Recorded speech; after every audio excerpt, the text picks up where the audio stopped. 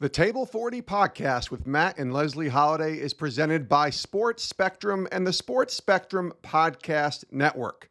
For more shows and stories on the intersection of sports and faith, check out sportsspectrum.com.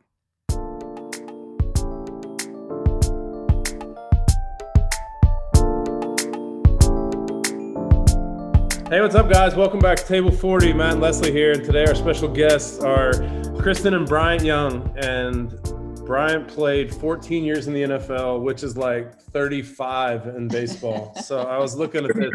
You played 14 years all for the same team, and you're recently a 49ers Hall of Famer, San Francisco 49ers. And I was thinking 14 years, like seriously, how many guys get to play for 14 years in the NFL?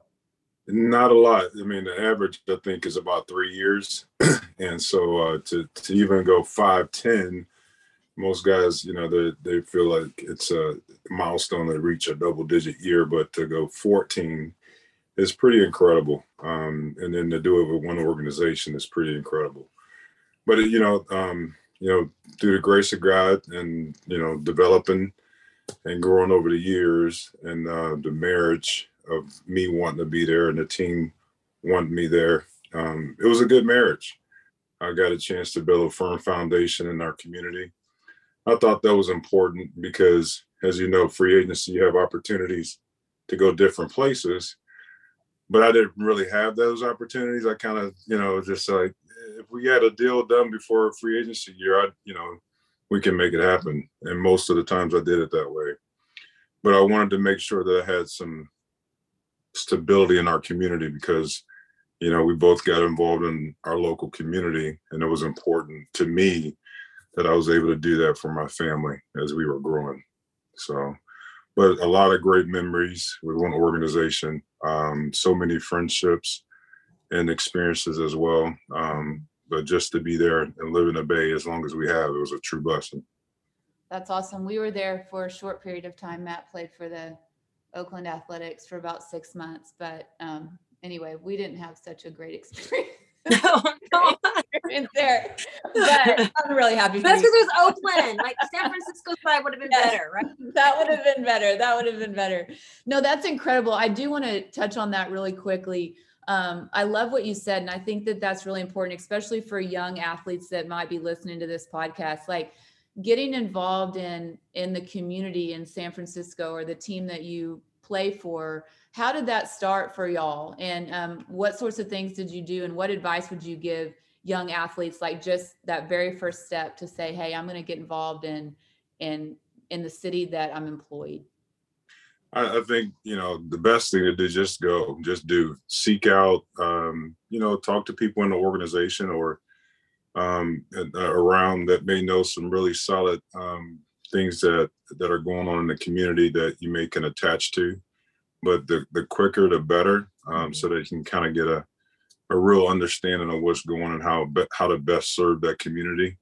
And so that would be my advice. And then too, sometimes a lot of times we can have the tendency to chase the next big thing, but sometimes there's beauty in just having stability. There's growth there. There's so many other things gained that we may not realize, but we have this skewed vision that we need to go and do it bigger.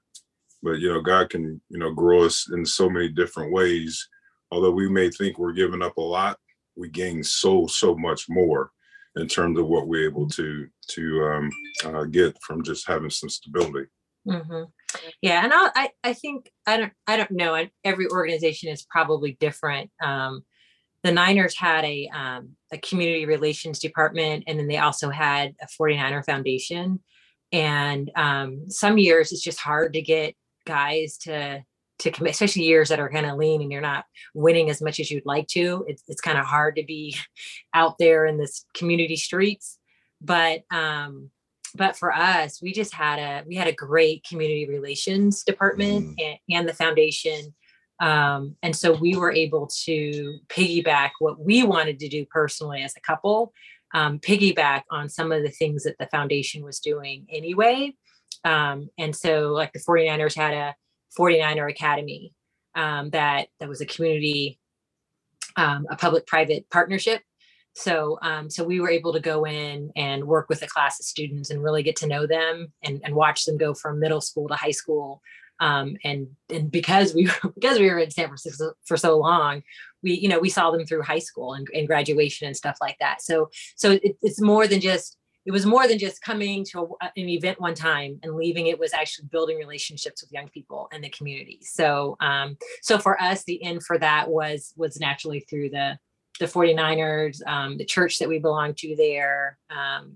And those were kind of natural ends. But at some point, like by year, I don't know, 10 or 11, we had more in common. We were like the old folks. So we had actually more in common with the coaches, age-wise, than the players. So we became like the mom and pop, like the old people were like, come on, let's go do this with us or go do that with us. So also just older players, knowing what they're involved in kind of gives things credibility for just, sometimes you don't want to, like I said, you don't want to be like I just want to go to one event. You want to be entrenched. You can either have deep roots or you can have long roots, but sometimes you can't do both. And we wanted the deep roots in the community. So that's really good. Good advice. It's good advice. Okay. Well, let's go back to young y'all. So how did young us? Yeah, very young us. Very young. A long time ago.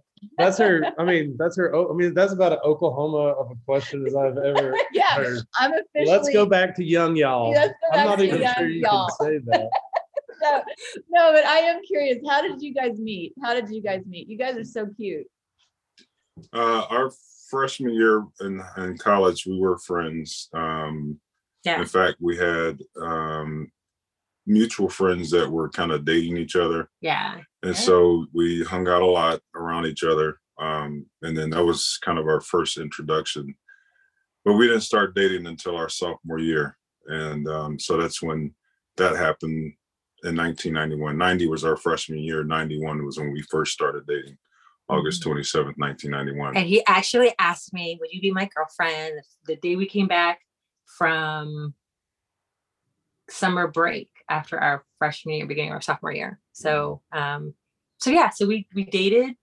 We dated 3 years in college. We got engaged the night before we graduated, which Bryant had said at the beginning of our senior year, he wanted to be engaged before we graduate, which is great. But for a girl, you don't say that because there's like anniversary, Valentine's Day, Christmas, birthdays, all that came and went. And then the night before we graduated, we got engaged. So yeah. And then he went to San Francisco. We knew he was going to San Francisco. I went to Kansas and worked in Kansas for a year. And then at 21, I was like, forget that. So then I moved out to California, and then we were engaged we were engaged for 4 years. So I probably don't recommend it. It worked for us. Yeah. But yeah, it was. Yeah, it was probably my doing more than it was hers, for sure. No, we were on that lease with the option to buy. Well, I mean, we were engaged, but I think we both have come to the conclusion that had we have gotten married like a year after it would have been we got engaged, we probably ran into more challenges. And in itself, there's always going to be challenges as a young, growing, developing person coming, and you got two of these individuals coming together. And so, I think, it allowed us some time to grow, and, we still had a long ways to go, even as a married couple. Yes. But it's 23 years and 23 years. And counting. Yeah. 20 years and counting. Mm-hmm. Yeah. So, and I guess the other part to that too is since we dated in college, for me, I was always defined by Bryant in college. It was like, hey, he was BY. I was KY, the K Young. But I felt like in college that like people knew like I was dating Bryant. But then when we went after we graduated and I got to work for a year, then my life wasn't so much defined by the athletic side. And then also I was able to work for a little bit, live on my own, go to graduate school. And so by the time we got married, although I was like I was crying a lot. I was like, I want to get married. And he's like, not yet, we're not ready yet. And looking back, he was right. He was absolutely right. But at the time, I know you've heard it here first. Yeah. Right. Yeah, it was. But it a lot, like, because it's hard sometimes being married to somebody who everybody knows. And then you're kind of the person that's like, oh, in the shadows more. So I think it for us, it helped me, allowed me to be established a little bit, have a life outside of being his significant other and partner, and it worked. So that's our story, and we're sticking to it. Yeah, that's good. And you guys went to Notre Dame. We were talking about this before we hit record, that Oklahoma State and Notre Dame have a big game coming up. But I'm just I'm so curious about Notre Dame. It looks like such a neat school. Really beautiful. They're very unique. And I'll just say this, before I went there, I felt like it was this cool, unique place. I did feel that in the sense that, and then having gone through the experience, same thing. So even, to now, it's been consistent in terms of how I feel about it, and others as well, and the environment that it brings. I think, even looking back, the first time I had the opportunity to go to a game after I was done playing was when I retired in 2008. And I knew it was just a cool, unique place, and everybody said, oh, it's great. And so sometimes you could take that for granted, that you're there and, you're part of this cool thing. But I had the chance to experience it on the other side of it, just being a fan, coming back and watching the game. And so you just felt this real, spiritual almost. Touchdown Jesus was there for you. Yeah, I mean, it just because it's the people too, because the people, they bring you in and they want to make sure that you are enjoying your Notre Dame experience, whether it's your first time or it's your 22nd time. Mm-hmm. And so that's so that was confirmed for me when I went back in 2008. Like, wow, this is really a special place. And we started coaching there. Like, that was your first stop in the coaching carousel. So there is, yeah. I got history. I got there. Yeah, I got there. Sorry, a little different. I grew up in Germany. My dad was military. So my senior year in high school, I was planning on going to college in London, and my dad got orders to come back to the States, because they were like, wait a second, y'all have been here since 1978 and it's 1990. So halfway through my senior year, I was like, where do I go to school? And my high school basketball coach was from South Bend, Indiana. So he's like, there's this great little university you should apply to. So I just applied because my basketball coach told me to apply. I knew nothing about Notre Dame football.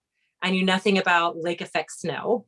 And so I was fresh off of the airplane my freshman year and didn't realize how huge the football was for and I knew the other football. I knew like the German soccer football. So yeah, but what Bryant said about Notre Dame is actually true. When you go in the summertime, it's just a phenomenal campus. The winter and lake effect snow is not so much fun, but there is something special about just the campus and the people and the experience of being there, even without the football. But that's cool. So, really cool. Yeah. Okay, so we teach Bible study to college kids, and it's been one of my most favorite things to do. What kind of dating advice would you guys give, since you dated in college and Bryant was a very successful athlete and all? I mean, it's a tough thing. It's a tough thing, right, for dating in college. And so I am always wanting to pick people's brains on what worked and what went awry. Oh gosh, you don't want to talk to weak. I'll say this first. What you guys are doing is that you are providing an opportunity to continue to shepherd people that have left home, and now it's the first time they're on their own. They're independent. They're gonna start making choices on their own without their parents hovering around them. And so sometimes you can go either way as a Christian. And so for you guys to have a ministry where you're speaking to these college students is what is needed most. And so I just say that I wish I would have at the time have had somebody like you that was coming to campus and was discipling us or having Bible studies to keep us engaged and challenge us in our faith. Continue to pray and remember where you came from in terms of the spiritual seed that was planted and the discipleship that happened. And that needs to continue to happen. And so I wish I would have had somebody like you guys to do that. Yeah. You know, whether it's AIA on campus, Campus Crusade for Christ, whomever, but we didn't have that at the time. And so they did some social things, but it wasn't like church. And we were, and quite frankly, we weren't in that space. I mean, I was a believer, but I wasn't trying to find a church home in South Bend, Indiana. No. You know, the most church I was getting was from Mass and hearing a message, and I wasn't Catholic. But you know, I would get church when I go back home. So to be able to have something like that, that's kind of something that we can all kind of now gravitate toward and make our own and be more relational and intentional about our own spiritual growth during that time. I think you guys are exactly that. And I wish we'd have had that growing back in the day. Not that and I don't know if we were in a space I don't know if we were in a space in college that if those people were around, we actually would have listened to them.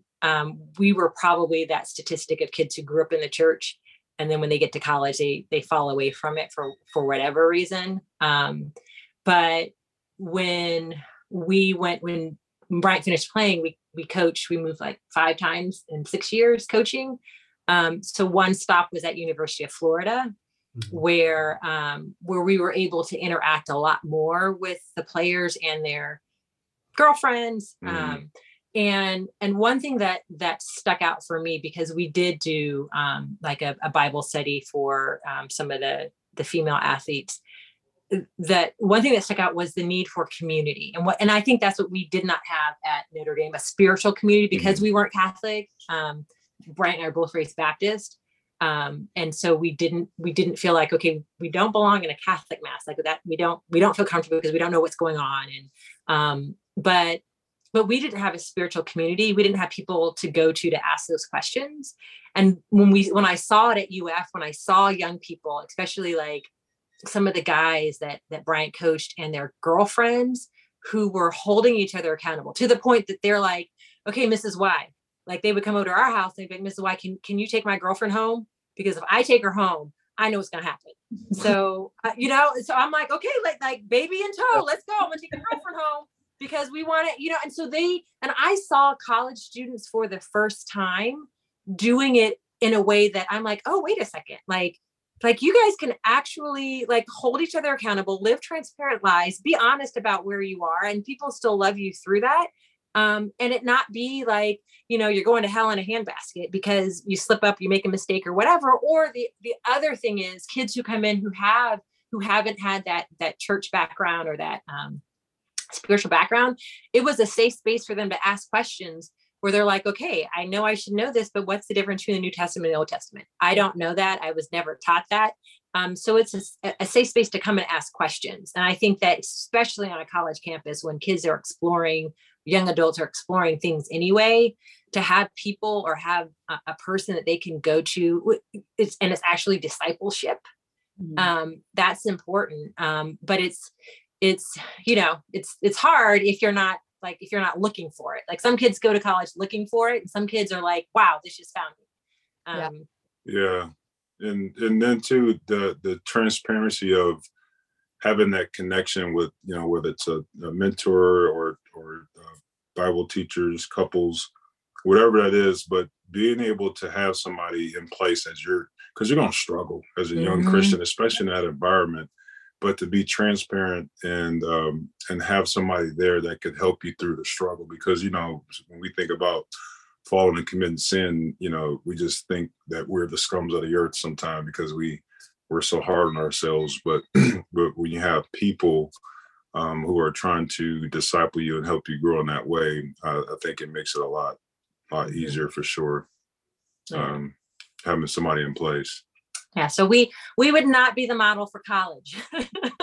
You guys miss that part of the college coaching situation, the mentor? Yeah, I do. I'd miss it in this aspect because you get a chance to really speak and help develop a person the age from 17 to 22 to 23-year-old. And so that in itself is unique because, like Kristen alluded to earlier, we had the opportunity to have these young men over to our house and get outside of football, because you really want to know, and you want the kids to know that you really genuinely care about them, and you want the best for them. And so to be able to have that type of platform to do that was one of the biggest attractions and the things that I liked about college coaching. Is that we got an opportunity to do that. Not to say that it can't be done on the professional level, but it's more of a challenge because guys now have families, and not to say that they're not listening and continue to grow as people, but they just have different other responsibilities as adults. Yeah. Yeah. And in college, I think because Bryant and I met in college, it gives credibility to that. So the guys wouldn't just be the guys, be their girlfriends too. And then also Bryant coached for 2 years with the Atlanta Falcons. And professionally, those guys aren't really looking for a mama figure, in college, they're more, they're more willing to have, Mrs. Wyman, I'm going to come over. You're going to cook me a meal. We're going to hang out at your house. We're going to sit on your couch and we're just going to talk and veg out on a Saturday and Sunday. And, in the pros, it's a job. And on Saturday and Sunday, you're not hanging out as much at your coach's house. Like that's not like first on your list to do. So yeah, I mean, we miss being in a college town, Saturday football. Our kids grew up in it. But in fact, both of our two that are in college, that was one of the criteria for their college choice, was that they wanted it to have a football program and it be kind of. Yeah, they wanted the whole college experience. Yeah, because that's how they grew up. Yeah. Yeah, that's fun. That's really, really fun. Okay, so I have to ask you, tell me about your Jesus story. Like, you guys, we know you now or have been around you a little bit now, and you're fully dedicated followers of Christ. And so what did that look like for you? Like, when did this happen for you? After college, I assume. Yeah. Well, yeah, believers before. Yes. Yeah. Believers accepted Christ. I was 8 years old, got baptized in 1980, and still got my certificate of baptism. You got your white Bible too? I didn't get the white Bible. I got the white Bible. But and then having my dad there to be a spiritual leader and have those Bible studies and just to pour into us. But as we know, as we grow, that relationship with Christ becomes about our own, and we have to continue to develop that. And I could say I didn't always have a personal relationship with Christ, as I went through, part of high school and then college, and then early part of my professional career. It was a rededication of my commitment to Christ some years after I got into the NFL. And so, it was a journey, and it continues to be a journey. I still make a ton of mistakes, but God is bigger than our mistakes.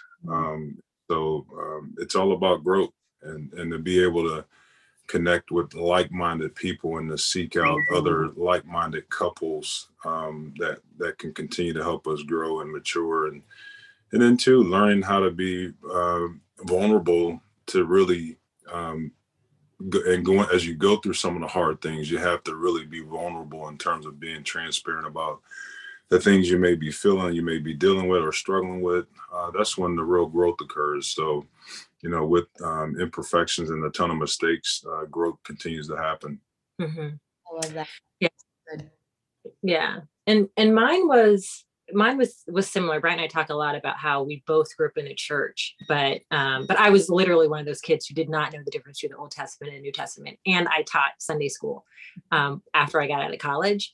But it was for me, it was saving grace when I was 12, just enough to know that I wanted that, what my sister had the year before, which was the white Bible, the party. She got baptized. Everybody loved it. But I wouldn't open my Bible on my own and just be like, wow, I'm just going to read about Jesus. It might as well have been Latin to me. And actually Laurie Stenstrom, Steve and Laurie Stenstrom came to the Niners, and there was a couple of years, like Bryant's rookie year, when they went to the Super Bowl, and they were doing great. Like the on the field, it was great. And then all of a sudden we tanked and we were just horrible on the field, but off the field, God was bringing amazing people to the Niners, like Todd and Susan Peterson, Tony and Scott Gregg, Lori and Steve Stenstrom. And then there was a young crew of guys that came in that were married, like they got married their senior year in college, and they came in married.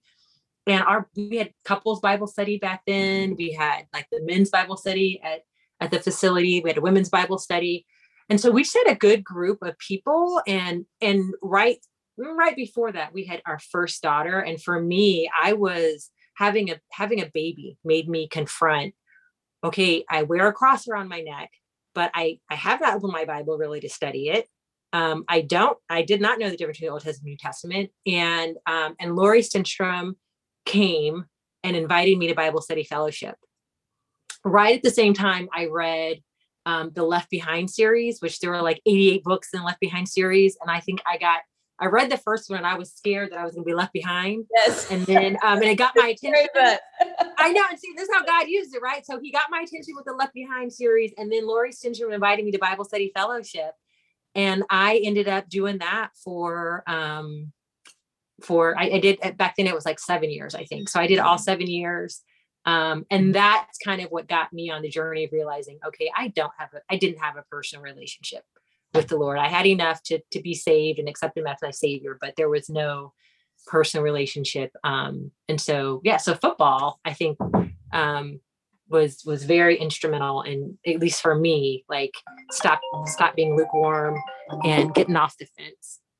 Yeah, that's how it was for us too. Baseball was a huge community. Like you were talking about, Bryant, like just having a community of people that encouraged us and where you could be vulnerable with your closest friends and you grow. And my story is very similar. I was raised in a church and I was baptized and I got the party and the certificate and the whole thing. And, and then as you grow, very similar to what you're saying, I just kind of, just went through a slump, about a 3-year slump of like not knowing who I was or what in the world. And then I rededicated my life to Christ in college. And it's just been a steady growth with tons of mistakes. And God's blessed me with a lot of people to help me along the way. And yeah, very similar. That's cool. I love y'all's story for sure.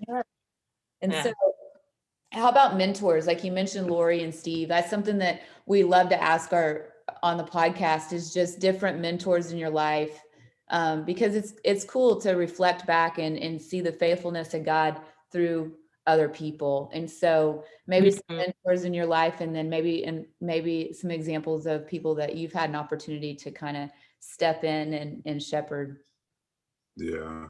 I'll say that mentors have been really critical and important in our Christian development. I can remember back in 99, I had 98, I had a really bad leg break, and literally God had me flat on my back and had my attention. Yes. And so that was kind of the beginning of my wake up call, in terms of just really being intentional and trying to grow. But in 99, as I was going through rehab, and our pastor at the time, church we were going to, called us and another couple into his office at the end of church. And he wanted us to get together and have this couple pray for us. And that ended up being, some really important people in our life in terms of just Christian, discipleship and mentoring. So Chad and Brenda. They were very instrumental in our spiritual life. Yeah, and what you broke your leg and you asked Pastor Paul to pray for you, and he forgot, and so the Sunday you came back. I was giving them the short. Oh, sorry. Okay, sorry. Okay, so sure. Yeah. So, but again, like, to see how God works that, like, Bryant broke his leg, and that was probably very painful for him. But looking back and seeing that how even in that kind of thing where Chad and Brenda became our accountability partners, like literally they could ask us any question anytime. They could ask our spouse any questions, and we could do the same for them. And they were probably the ones who, I know Brenda was the person who I would meet with, if not every week, every other week. And she was a person I'm like, I know I'm supposed to know this, but what's the difference between the Old Testament and New Testament? And so she was the person I could go to ask any questions about the Bible, any questions about like this doesn't make sense to me. So in the sense of discipleship, like that's what I feel like that relationship was, with them. Right. I would say that. And then as far as us mentoring, like, I guess UF. Yeah, I think the girls you've developed a relationship with at UF, it's been really rich for you all, that you continue to be a big part of their spiritual journey as a mentor. Same here, just as we became the older couple, or one of the oldest players on the wiser club. Are we older or wiser? Both. Older and wiser. Both. We're trying to apply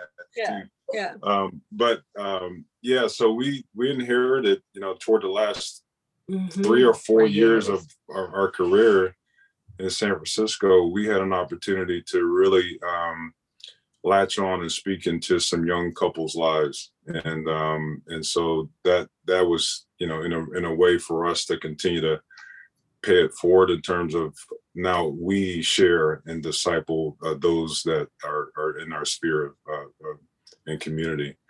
And so we've had the opportunity to do that, and then me as a coach, having an opportunity to maybe talk to other coaches, young coaches that are believers and some of the struggles that they deal with. I had an opportunity to build a relationship with a couple people in that way. And so, it's been pretty cool.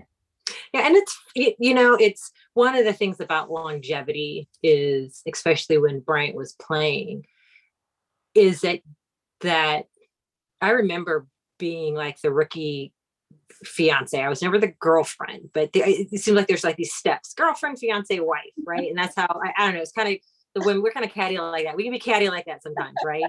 And because of what we experienced, like when Bryant, like his rookie year, like there was a good group of people there, but when we got older, there was also a group of older, wiser women who we were like, we're setting the tone for how, and it's going to be one, and it may not be, we weren't saying, we're going to set Christian ideals. That's not what we were saying, but it's like, we're going to set one of acceptance, and everybody's in the fold and nobody feels left out and stuff like that. So, and that's the cool thing about being with the Niners for so long, was that we got to be those people that set the tone on the field and off the field. Like we're a big family, and stuff like that. So that was cool. And then being in college coaching, it felt that same way. Like the coach can set a whole tone for the guys that play under him. And if you're going to have these players over your house, and, is your house going to be welcoming? And our kids looked up to, we saw Max when the Niners played. We have a friend who played for Arizona, and our kids are like, that's Max, So it's, so you create that tone where you're welcoming, and the guys know, like they know who are the people that are actually living out those ideals. And they will gravitate toward you. They may not gravitate toward you on a Saturday night or a Friday night, but come Sunday or Monday, when there's a problem and they know that you're trustworthy, they will come to you and seek you out.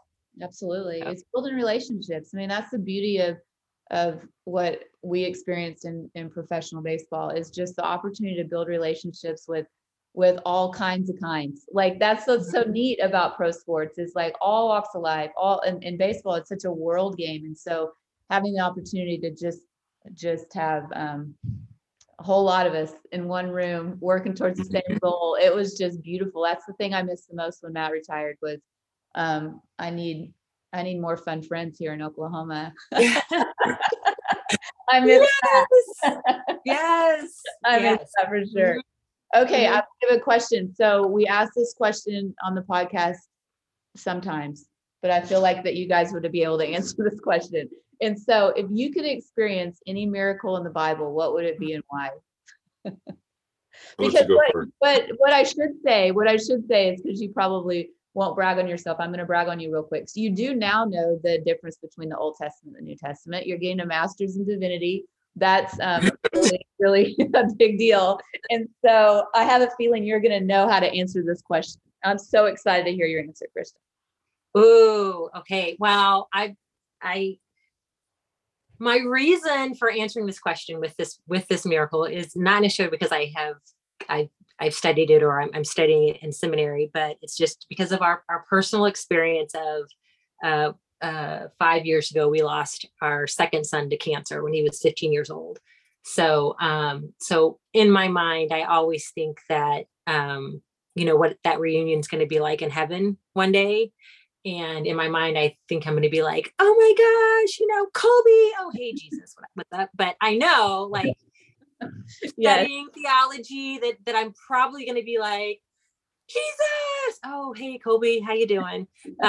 So the miracle I would want, I want to know, I would want to be there for when Jesus raised Lazarus from the dead. That was mine. Oh, was that yours? I was about to give y'all a sermon on that. Okay. Yeah. So that would, and I think I would want to be there more so to see his sister's reaction when they come alive. So, but okay, you can, you got to say your reason behind now. So that was mine as well, because of the depth of emotions and all that Christ went through and that he displayed. Like he had compassion but he also knew what was to come. Mm-hmm. And then he had these feelings of loss, and he went through a depth of emotions during that time. And then also just a picture of, who God is, who he say he is, and the authority that he has. Like for him to raise Lazarus from the dead, conquer sin and death in that moment, and have him the opportunity to bring him back. Like how can you not?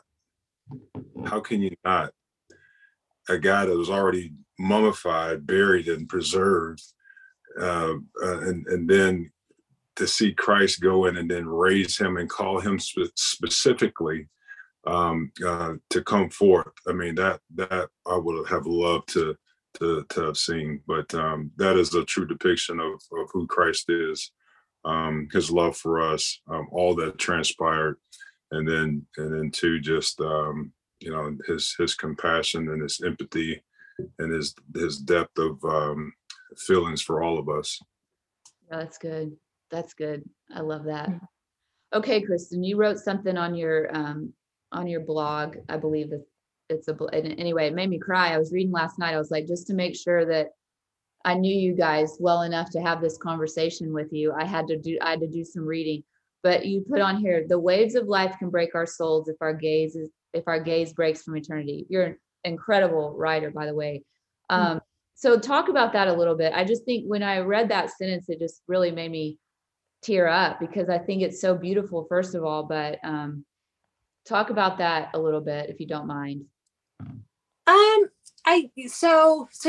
We talked about, at least for me, I don't want to speak for Bryant, but once I decided I needed to settle who God was or what I knew about God, right? Like I had to make that decision. Is Jesus who he says he is?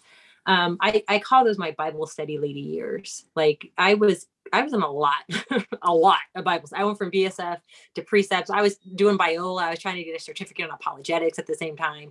So I was acquiring a lot of knowledge. And for me, the way I think, I think a lot. I'm an Enneagram 5. If you guys have done the Enneagram, I'm just in my head a lot. And so, but there wasn't a connection between the heart and my head, really, about like, okay, like you have this, like, what does this mean that you're acquiring all this knowledge? And so when Colby got sick in 2014, I had to stop all the Bible study stuff. Like, and I just had to sit at Jesus's feet, like, Mary and Martha. And then I had to decide, do I believe what God says? Do I believe what Jesus says? Do I believe what God says in the Hebrew Bible? And do I believe that Jesus is who he says he is? And if I do, then I need to live this out. Like I need to live out what I believe to be true and not just make it be a head knowledge type of thing. And so Colby, we fought for a year, and then we thought Colby was in remission and he relapsed. And then the next year we spent a lot of the next year either doing a clinical trial or preparing Colby to see Jesus face to face, because we knew his type of cancer that he had, if he relapsed, it was going to be fatal. So in that moment when we thought, okay, we're going to have to release Colby back to God, like we were just stewards of his soul while he was here. I had to decide, like, if I'm living for right now, or am I living for eternity? Because eternity, if I'm living for eternity, then I know I'm going to see my son again. Like I have to believe that Jesus, that when Jesus says that we will see, that I will see him again. And then if I'm also living with eternity in view, that means that, we sometimes seem to think that earth should be heaven and that heaven is hell, right? Nobody wants to die to get to heaven. So I'm also living with the fact that I'm going to die one day. And what do I want? What do I want my personal legacy to be when I leave? And that also makes me like going to seminary. Mm-hmm. Because people said some crazy stuff to us, when Colby was sick. And I'm like, I know that's not my Bible. Like, I absolutely know that is not my Bible. You just told me. So for me, it's like living with eternity in mind is I want as many people to know the Jesus that we knew and experience every day, walking in grief and living that out well. But also, the choices that I make now, and again, not perfect. Bryant can probably list 5 things that I consistently, like, God is like, are you ever going to stop that? But he's like, yeah, that's right. She right. But it's also just knowing that that it's okay that I'm not perfect. I just need to be a Christ follower. And what does that mean today? What does that mean this minute? What does that mean this hour? Because there is going to come an eternity that I am looking forward to. And death doesn't, there's still a grief there, but death doesn't hold a sting like it used to. And I think that's something that both Bryant and I, we say, like, if we die, we get to see Colby. If we stay, we're here with our kids. Like, it's a win-win situation. So for us right now. So yeah. That's beautiful. You're such a good writer. So thanks. It's so good. Thank you. So good. But I love what you said. That's so encouraging to me. It encourages my heart for sure. Okay. Do you want to ask? Okay. So the last question yeah. So the podcast is called Table 40. So table mean that when we played, we used to have people over all the time, kind of like you guys. We still have people at our table all the time. So if you had dinner tonight at a big table with lights and power, which we'll be sitting in the dark with a campfire. It'll be fun though. Okay, yeah. So your dinner would be by a campfire. Who would be there? You have 8 or 10 people. Your family's already there, but like past and present, 8 or 10 people. And what are you guys eating? I'm gonna be a gentleman. Oh, you can know. I answered the other question first because you already know the answer to what we're eating. No, go ahead. Okay. Ladies first. So I'm gonna do the eating because I hate to cook. So whatever we're eating, it's because Bryant has grilled it. So, or else it's going to be a big salad. It could be something you've had at a restaurant, like your favorite restaurant or favorite food you've ever had at a restaurant. It could be brought in. Okay. No, you know what Bryant does the past 5 years. No, I'll tell you a simple meal. It's going to be steak. Okay. And just garlic and olive oil, salt and pepper on the grill, and with sweet potato or is it gonna be Japanese sweet potato or just regular sweet potato? Well, sweet potato cubed, and then Brussels sprouts. Not asparagus? I thought you were gonna say that you would make. Oh, okay. And then I would do the asparagus on the grill. So we're gonna have 2 greens, and then a sweet potato, and then a big meat in the steak New York strips. Wow, yeah, that sounds. What's that? What's that? This Japanese style sweet potato. Is that what you asked him? Yeah, well, Japanese sweet potatoes. It's a clear look. Yeah, clear looking one. It's absolutely good. You don't have to add any sugar to it. None. I think the only place that sells them here is Whole Foods. Okay. Yeah, so sprinkle some cinnamon on there, maybe a little butter. And I thought you he did a style. I was like, well, I need to know what that style I've never is. heard of that. no, God made them like that. So we have to give credit to him. It's actually a white potato, but it's sweet. Nice. Oh, I can't wait. I'm gonna go look this up. So are you a green egg guy or are you like a normal grill guy? I'm a grill guy. No, Hold list on. them all, honey. So I grew up on a charcoal grill pretty much, or a side smoker. But I have a green egg. I have a Traeger. And I do have the old reliable Weber, the little kettle one. Mm-hmm. And yeah, so you just got rid of the electric one. You Yeah, got an so electric no one. more. I Propane, don't use gas to cook. Yeah, just got rid of that. If it ain't got grills, fire, and smoke, it's not barbecue. Yeah, I agree. Yeah. So, but yeah, I love the barbecue. So I'm a fan of the big green egg and the Traeger. Traeger's cheap smoking though. Just tastes so you much need a better. smoker. That's what But you I don't don't. have. You I don't need have a smoker. side smoker. You need you need a Yeah. real then you have reached the we'll nirvana get to that of one, grilling. So the people. I'm gonna. I know. I would want Colby. So past or present, right? So Colby would have to be. Colby used to love to cook.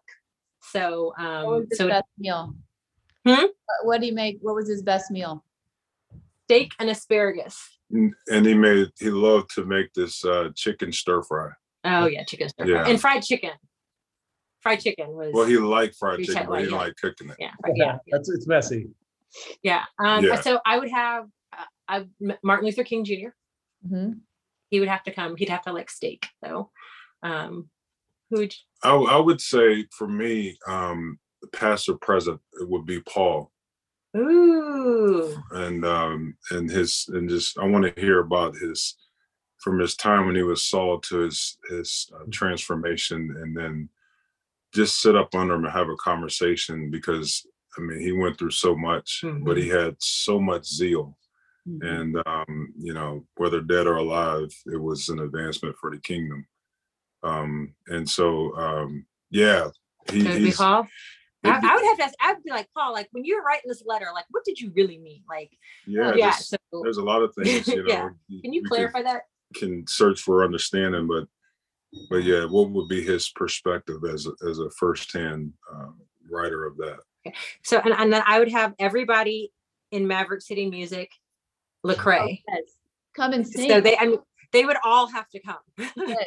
So does that count as one like Maverick City Music would all have to be there, and Tasha Cobbs. So it would be Lecrae, Tasha Cobbs, and Maverick City Music would be people. I hope when I die, like one of my rewards is that I can sing. Oh yeah, I mean, or just be neighbors with them. That would be great too. Yeah. That would be great too. They're my favorite. Yeah, it would be great to have. Anybody else? You said Paul. Yeah. Anybody else? I think Jesus would be understood. Yeah, Jesus. Yeah, right. Jesus. For sure, Jesus. Jesus would have to come. Who I would think. Okay, so I don't want to. So we have a lot of biblical characters. I would also. I would want Oprah. I'm kind of, Oprah would have to, she'd have to like, it would be a great, like, she'd be a conversationist, she would start conversations, ask thoughtful questions. Everybody likes Oprah. Yeah. Oprah would be, she would just be somebody who would. And then Paul and Jesus could be like, remember all those good sayings you had, Oprah? Those were actually biblical. Exactly. Yeah. Exactly. Yes. Exactly. That's funny. Okay, so the other day we had Martin Luther King's a guest at a lot of tables on Table 40 podcast. And so something that I want to ask you, just out of curiosity, because I know your passion for social justice, what do you think he would say now if he's at your table in 2021?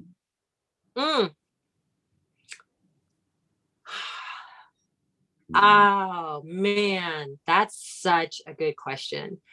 I think he would say, have y'all read, How Now Shall We Live? Like, I pretty much gave the blueprint for where he thought, we need to go. I think he was so insightful. I think 2020 taught us to go back, taught me at least, to go back and read some of the things that he said, and skate. And it wasn't just Martin Luther King. It was also people like Malcolm X, who is obviously not a Christian, but his discernment about the state of society, especially when it came to ethnic and racial issues, going back and reading his work through the lens of what happened and what's been happening since last year is very insightful. And Bryant and I have, we've talked a little bit about how, as people of color, feeling like our generation, like my parents, our parents did a lot of stuff in the 50s and 60s with civil rights.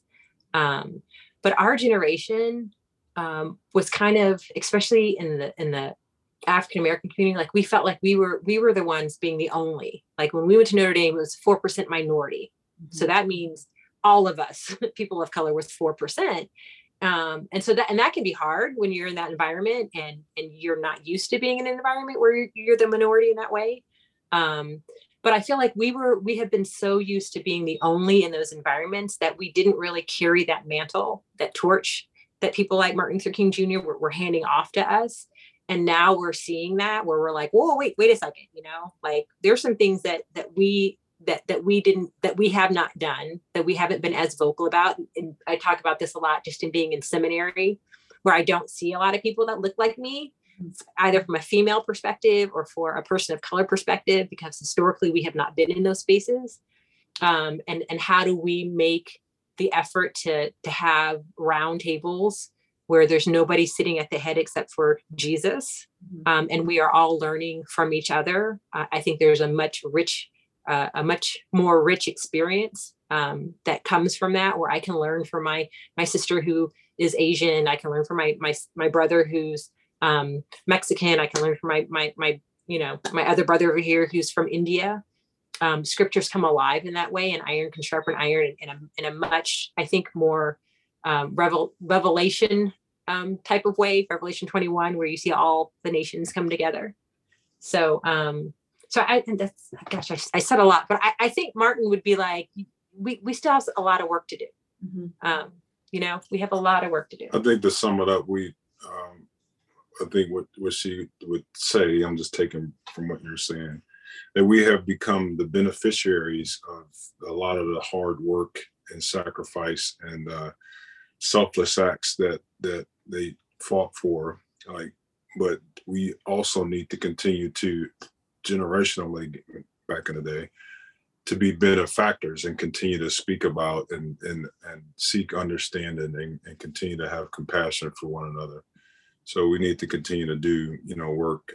There's been progress, but I think, there's much more that could be done to make sure that we're all in it together. We understand each other more. Mhm. Mhm. That's good. Man, I wish we were neighbors. So don't you? Yeah. You guys Yeah, are how's so the weather in fun. Oklahoma? I don't know. It seems kind of cold. It's actually really nice It's right now. really It's been nice. Is it incredibly, really? Oh, You guys don't get snow, right? not really. This winter has been, cross your fingers, has been really, really nice. It's been 75 today and sunny, so it's Okay. we've had oh some, yeah. So we could, we I'll live take in that yeah. December 23rd. California made our blood really thin. So we we used to live in Jupiter, Florida, so we're Mhm. for a while. So it's been a nice winter so far. Yeah. In a Good. college town, I really feel like this checks all your boxes. Yeah. Yes. And does the Neighbors. population go down like during Christmas break and summer break and Yes, all of those things. Yeah. So All the you good know, things of a college. so there's nothing outside of Stillwater much. Mm-mm. It's about Yeah. an hour from Oklahoma City and an hour from Tulsa. And so Okay. yeah. kind of in the middle. Yeah, it's a college town for sure. Through and through. Yeah. No, Yeah. That's nice. That's good. nice. That's nice. the fact that you guys get to be a part of these young adults' lives now, I think is so critically important and rich. So I Awesome. It's been I'll really pray for you in that way, that God uses you in ways you couldn't even imagine in your Yeah. ministry. I yeah, appreciate it's been it. good. It's been awesome. I love it. Well, thanks so much. Yeah, what thanks for what taking the steps time, do you even have to with, make to turn your lights lights off. on? I know. It is, Or- our whole neighborhood is dark right now. So it's a good thing that this is not like Zoom with video, because we have one flashlight with our phone with our flashlight, but we're looking out my window. Our whole neighborhood is dark. Yeah. So So Hey, somebody I'd like to say across the way got power. Is there any Oh. trucks out working or anything? I don't I think a couple of our neighbors on the other side Oh, well, of the on street the- got yeah. generators. yeah, we do. We keep saying that, like, the next power outage, I'm We're getting gonna a get generators. Yeah, we need a generator. Yeah. Then you're like, nah, we never need a generator. And you're like, You never need No, one. except for that one time you need Yeah, one. need it. One time. When is that gonna happen? I know, but every year, like, we have one major power outage. Yeah, during COVID, we had a tree that we had several trees. I mean, big old oak trees falling down because we had a really bad winter storm. And But we we said were out power for about 3 days, maybe. Yeah. Yeah. And we said we were gonna get a generator back then, but clearly. still don't have one. Yeah, we don't have one. No, we could use one We too. probably should get one just in case. Yeah, you guys, you get tornadoes much? Yeah. How about? Every now and then, but yeah, until you do, and then you need it. Right, exactly. Yeah, Yeah. Or else we go spend the night at a hotel. yeah. Right. We've done that before. I've done that before, Mhm. but I stayed back in a hot house. Yes. You took one for the team. It was summertime. We had no power, so he took the house. And the That's- kids and I. That's my worst nightmare. That's Matt's I don't, worst I nightmare. don't sleep well when I'm hot. Oh, me and you, I'm the same way. Cannot do it. It was the worst night of one of the worst nights. Sleeping Yeah. hot. Yeah, that's good. All right. Well, thanks so much. Yeah, you thanks for guys. doing this. I know. This- Yeah. Absolutely. Thank you for having us.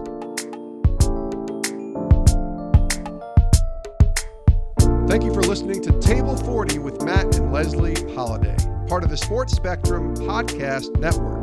For more stories on sports intersecting with faith, visit sportsspectrum.com.